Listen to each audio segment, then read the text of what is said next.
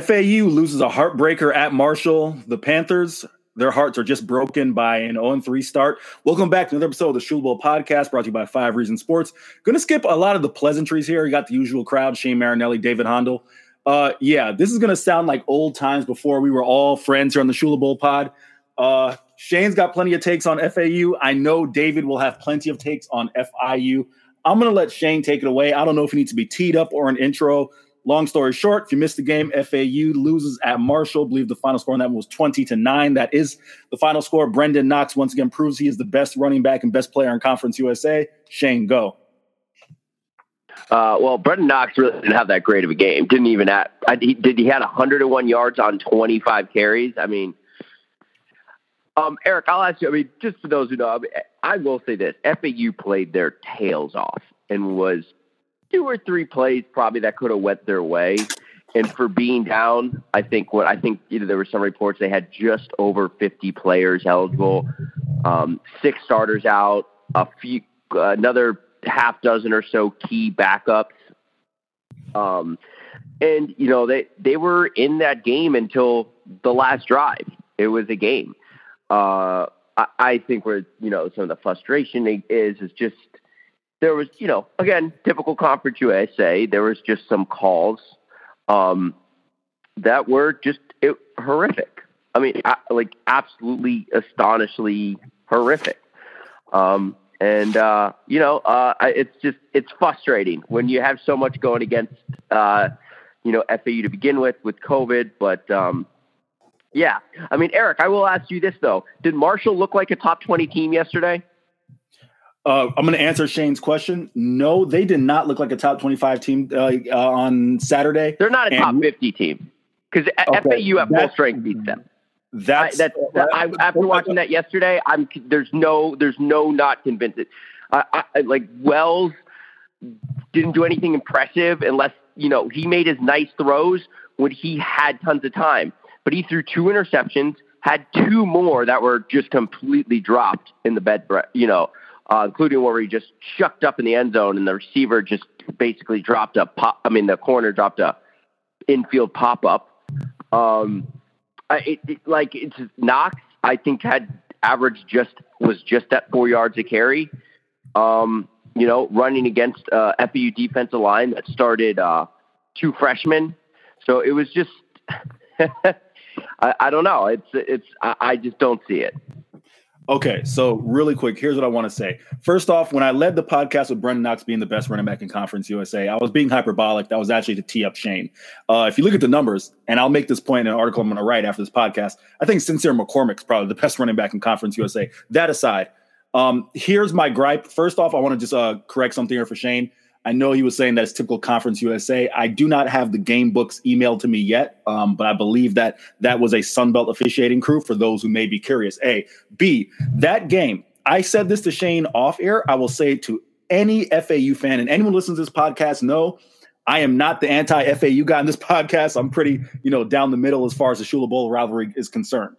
If you want to say that FAU lost this game because they were down to a skeleton team, more or less, I will give you that 10 times over. I was not impressed. The fact that Marshall barely squeaked out. I saw some of Marshall Twitter saying that it was a gut check game for Marshall. This was a gut check. No, it wasn't. The fact that they only won this game by 11 points shows that Marshall, for as good as they are, and they are a top 25 team. Shane said they're not a top 50 team. That's a load of crap. As good as they are, they should have beaten FAU by more than the 11 points that they did. It should have been 42-10. They should have grinded it out versus us. Absolutely. So kudos. They should average 8 yards a carry. Kudos to FAU for the fact that they went in there, and FAU had their chances as well. Here was just the big thing, and like I said, I think it's been about 48 hours since that game's been played. So I don't know where Shane is on this or not. The big thing that I don't want to hear from FAU fans is the officiating. The dropped interception. And now that we're calling it a drop, that was a dropped interception. That wasn't a interception that was that should have been overturned by the refs. That wasn't what that was. And there was a horrific, once again, I'll say it here on the podcast. I wish I could remember in the moment which FAU defender it was.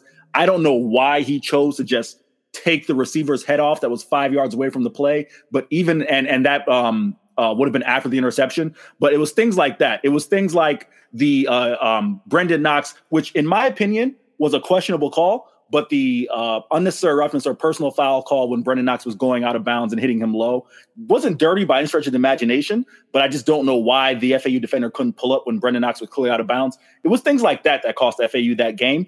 But listen, all my credit goes to FAU. Marshall should have won that game by much more. And, that's pretty much what I'll say on that. I mean, yes, Marshall was down 2 receivers, Brock Thompson and Willie Johnson, but FAU was down damn near an entire roster.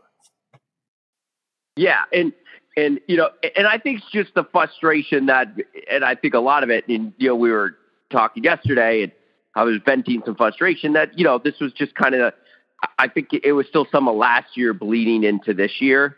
It's like, oh, here we go again. And I think there was just a couple things that were ticky-tack. I mean, Marshall's first touchdown drive was extended on, one of those ticky-tack calls. And it's just, if this is versus any other team, FAU fans are probably not as angry about it, but it's just, oh, here we go. Marshall again.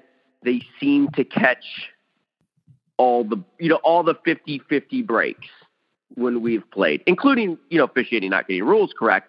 But yeah, I mean, in the end, most FAU fans, the ones I've talked to, are pretty happy. I mean, I predicted, I think on the Owl's Nest, most FAU fans are in the nature of, okay, this is 35-7. I picked 35-10, or a lot of people thought that Knox was just gonna go against our backup defensive lineman, and he was just gonna put one of those games up where he had 27 carries for 225 and 2 touchdowns. But man, it was just it's just one of those things. FAU was able to hang around, and they were there to the last play. But I will say this, and this is my joke, and I sent with Eric on this, is like, and this is just me being a little critical, and I sent an article last night. I don't know. Marshall, man, it's just one of those things that you just did nothing to just impress me overall, where I'm like, okay, that's a squad. Again, Grant Wells should have walked away with 4 interceptions in that game. But now Marshall has an easy road to their asterisk season. So, hey, Shane, really quick, I apologize for doing this on the fly, but I figured we should probably do this now just in case, there's a situation a week from now. The game against, I'm looking at the rest of FAU schedule here. They got UTSA. That one's going to be a really interesting game. Like I mentioned a second ago, Sincere McCormick, really a stud running back. I mean, he really is a very talented kid out of Judson High School, San Antonio product. Just what are your early thoughts? Not necessarily on UTSA, because I know it's early in the week. You probably haven't had time to even prep on them. But just as far as where FAU is coming off of the Marshall game and just what your feeling might be, 4 or 5 days from now. There was a lot of things. So fans that don't know, and it's not even so much FAU is down to a skeleton crew. A lot of people didn't know. Nick Tronci didn't practice for 2 weeks. And it was his first practice for 2 weeks when FAU practiced Wednesday night. Okay. So, and they were also out both of their starting left and right tackle. So there was a lot of things like in the first half, FAU had to use 3 timeouts where it was obviously there was confusion on the offense, a guy running in motion and Tronti's pointing the other way, or the play's not getting in. Those are just, I mean, correct me for this if I'm thinking this incorrectly. That's just a product of not having your starting quarterback in for 2 weeks and trying to probably run through a game plan in 48 hours with your starters, right? I mean, am I wrong in that thinking? No, it seemed like a lot of just communication issues, right? I mean, and they didn't have those against Charlotte. So, but yeah, so, I even noticed yesterday, Leighton McCarthy, I don't know how many snaps he plays, but he was an impact. I know he's one of those guys that was forced to quarantine. So if FAU gets all their guys back, I mean, they just shut down Knox with kind of a skeleton crew. I think they can probably manage Sincere and put the game on Frank Harris, and that's what you kind of hope for. No doubt about it. Anyone who's watched UTSA, like I said, we'll get into UTSA prep and def probably on the preview podcast, but that's exactly what you want to do to UTSA is put the game on Frank Harris because Sincere McCormick is the real deal. David, we're going to transition over to FIU here. I think it's a perfect segue because Shane just talked about the effects of COVID on this season. And I know that FIU fans do not. I have heard over the past 48 hours since that game. I apologize. I said 48 hours since the FAU game. Got my head thinking Friday. It's been 24 hours since the FAU game, but it's been 48 hours since FIU's 19-10 loss to Jacksonville State. I know a lot of fans do not want to hear anything about COVID. However, the Panthers were down, according to Butch Davis, 24 players, as he said, post-game due to either COVID or injuries, so much so that listen, it's not a good thing when you're starting left tackle and your leading receiver from last year are watching the game in the student section. That's where D'Anthony Demery and Shamar Thornton were throughout the game. It's a tough break. I know FIU fans don't want to hear it, but COVID has definitely played a factor in this football season. David, going to give it to you for your thoughts, whether you want to take in the COVID direction, whether you want to take in the 0-3 direction, but have at it, sir. Floor is yours. All right. So, listen. I get it, FIU does have its COVID issues, but that just does not excuse you for not only losing. Like, listen, if we would have lost a close game, we were competitive, it still would have sucked, and I still would have, been very angry. But at least, it would have been like, all right, we had a lot of COVID issues, whatever. It wasn't that we just lost. We got absolutely dominated by this team. Here are a few stats, Eric, that me and you, we spoke about after the game. FIU had 6 first downs the entire game to their 26. They had 444 total yards to our 150 around there. They almost tripled total yardage, man. And they were doing this with their backup quarterback because their star quarterback got injured on the first drive. So there's first play, David. First play. And he tried to go on for a bit, but he was essentially out the entire game. And dude, it seemed like no one was playing with heart. It seemed like no one wanted to really be there. It was one of the most infuriating losses that I have witnessed. And yes, once again, we said it, FIU's dealing with some COVID issues, but there's no excuse for what I saw on Saturday. It was just disgusting. The defense, which we had talked about last week, saying that it had improved, was getting gashed yesterday. We couldn't run. We couldn't pass. It was just an overall terrible performance from FIU. And I'm looking at the schedule going forward, and we should be underdogs in every single game because from what I see, it is not looking good for the Panthers, Eric. Yeah, and David, real quick, I'm supposed to be the journalist on this podcast. I said first play. It was actually the third play. I got the game book in my hand right here. But that aside, David, I want to ask you this before I get into, kind of my what I ascertained from the game. What troubles you the most about, this season? And I'm sorry for hitting you with a two-part question off the fly, but what troubles you most about, the 3 games so far you've seen this season, and B, just where the Panthers have been as a program over the past 12 games? It would be the offense. Listen, I know we had a question mark in quarterback going in, but the fact that we have so many so many good guys at skill positions that should be faster than anybody, bigger, faster, stronger than anybody who we against this Jacksonville State team, and we just haven't been able to utilize anybody. It seems like our coaches can't adjust to game plans throughout the games. It's like they stick to what they want to run. And even if it's not working, they're going to stick to it. And you see it mainly on the offensive side. We just can't find our rhythm. We don't have an offensive identity. And we still, honestly, Eric, we still don't even know who our starting quarterback is going forward. I think me and you have an idea who we think should be, but I don't think the team has even figured out who they really want to start going forward, or at least play a majority of the snaps. So that's what worries me the most. It's the fact that the offense has no identity and is seeming to play with its head cut off, essentially. And what was the second question you asked? Well, yeah, the second question was just, if you take this season out of it FIU, I wrote this in a piece earlier today. FIU struggled in their past 12 games. They're 5-7. If you look at the wins, the 5 wins that they have, this is a point that, listen, I got to credit Shane Marinelli for saying this first. He was the one who said this. The entire basis of Shane and I really coming together on Twitter was him saying that FIU had played a light schedule that played into their success entering the 2018 season. If you look at FIU's wins in the past 12 games, they're 5-7. They have the win over Miami, which was a 6-5 team, the win over Charlotte, which was a 7-6 team. And you look at wins over ODU, UMass, and UTEP, they were in a combined 3-33. So that was my question. Essentially, just you take this season out of it, the 5 wins prior to the last year that weren't necessarily the best. Well, yeah, it's even worrisome because, as you said, at least during the first 3 years, even last year, we would essentially beat up on the teams that we're supposed to beat up on, and we couldn't win big games. But now, at least in this season so far, we can't even win the games we're supposed to win. We've been favored these last 2 weeks by a significant margin, and we've just looked flat, and we've come out.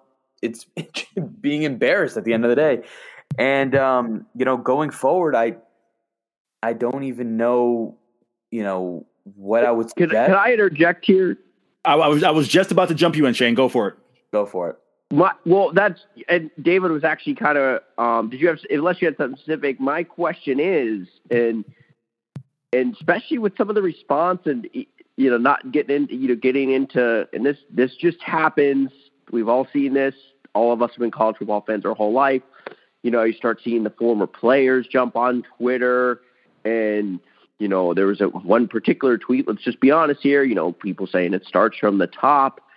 And my question is, what does happen next year? I mean, I think, we've talked about this with FIU before, and, Garcia has been here a lot longer than I know many FIU fans have publicly wanted.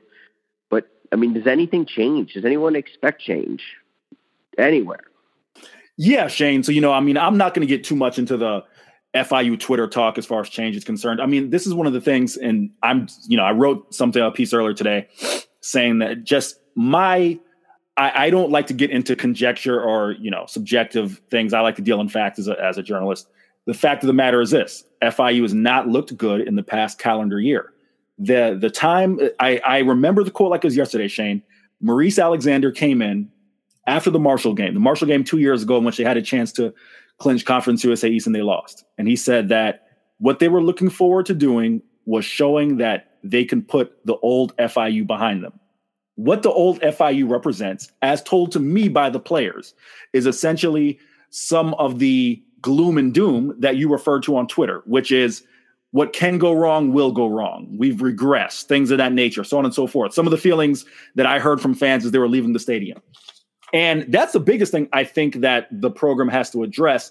And again, and I'm not trying to, hedge my bets as someone who deals with Coach Davis and the staff.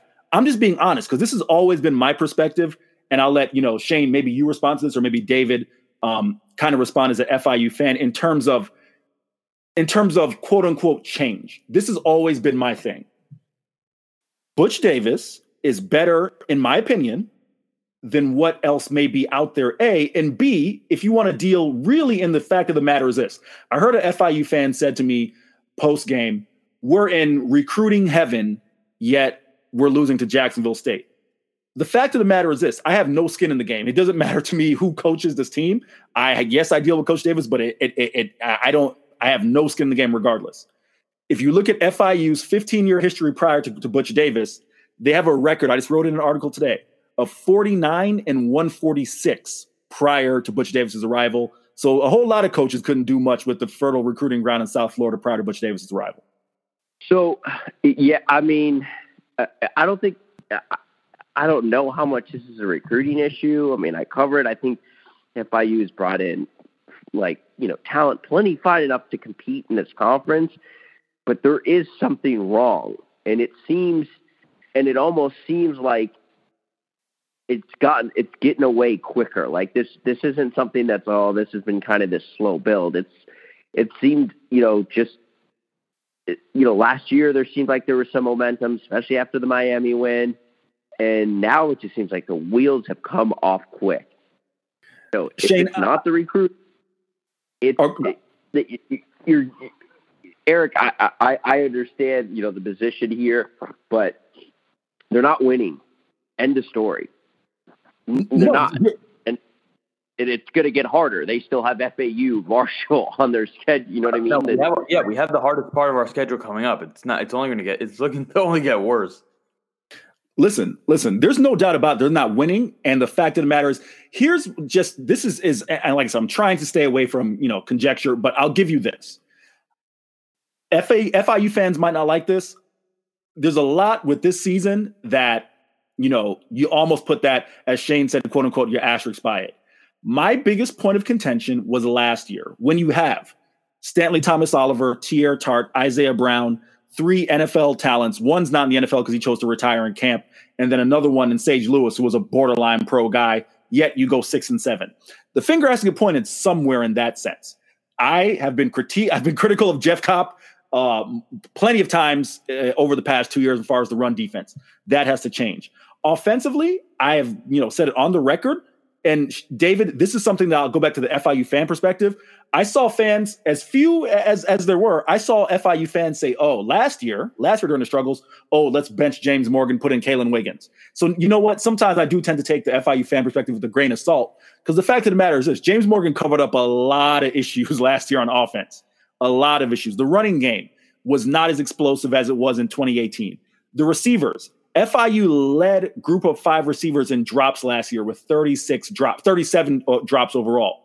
So there was a lot wrong with FIU last year that got covered up with the Miami win. As you go to this year, the fact of the matter is this.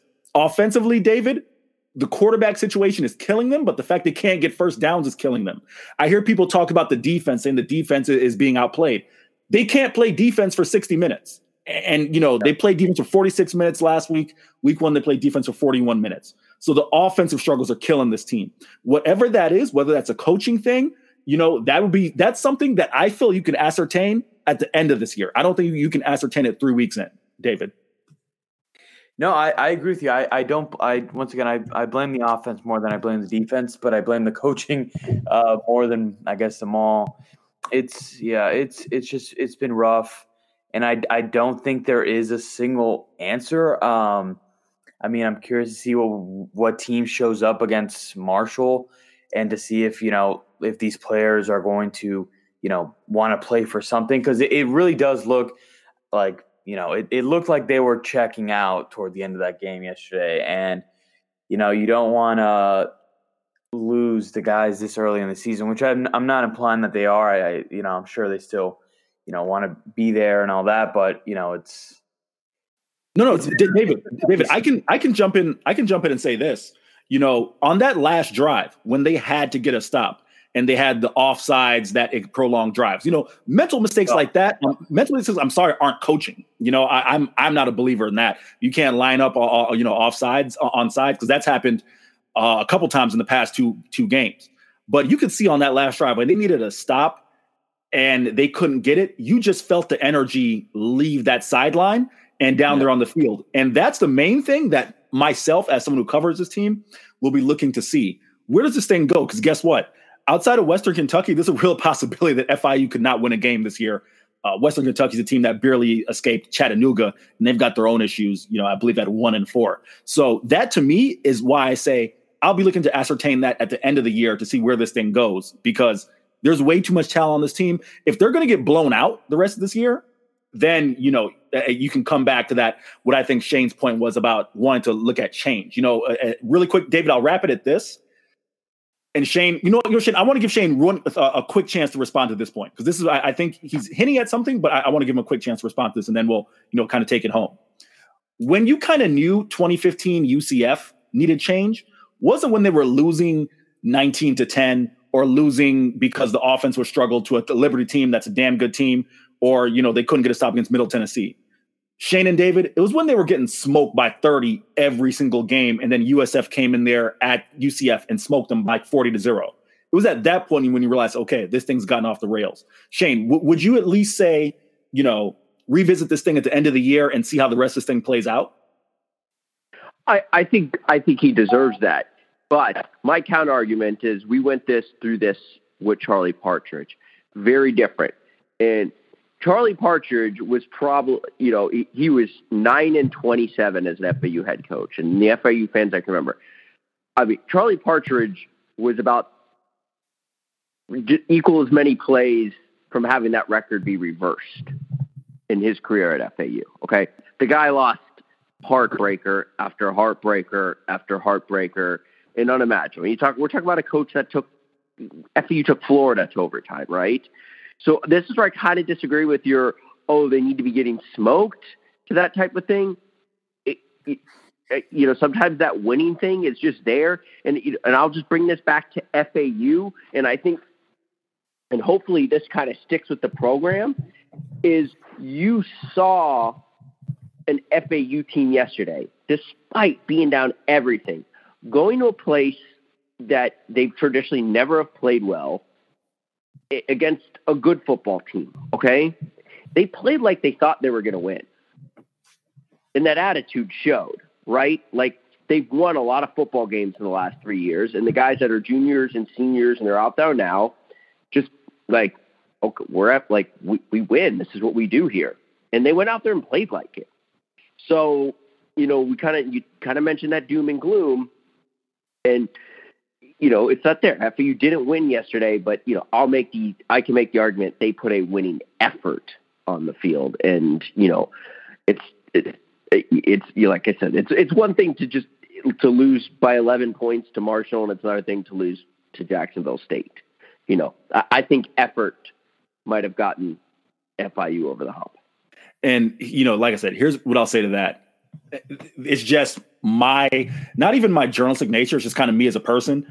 It's the reason why, to be honest, I'm sure there were some FIU fans who probably wanted to write the article that I did after the Tulane loss or after the Western Kentucky loss. I need to see things in big sample sizes. And so far, the sample size of Butch Davis's tenure has been 3 straight bowl games.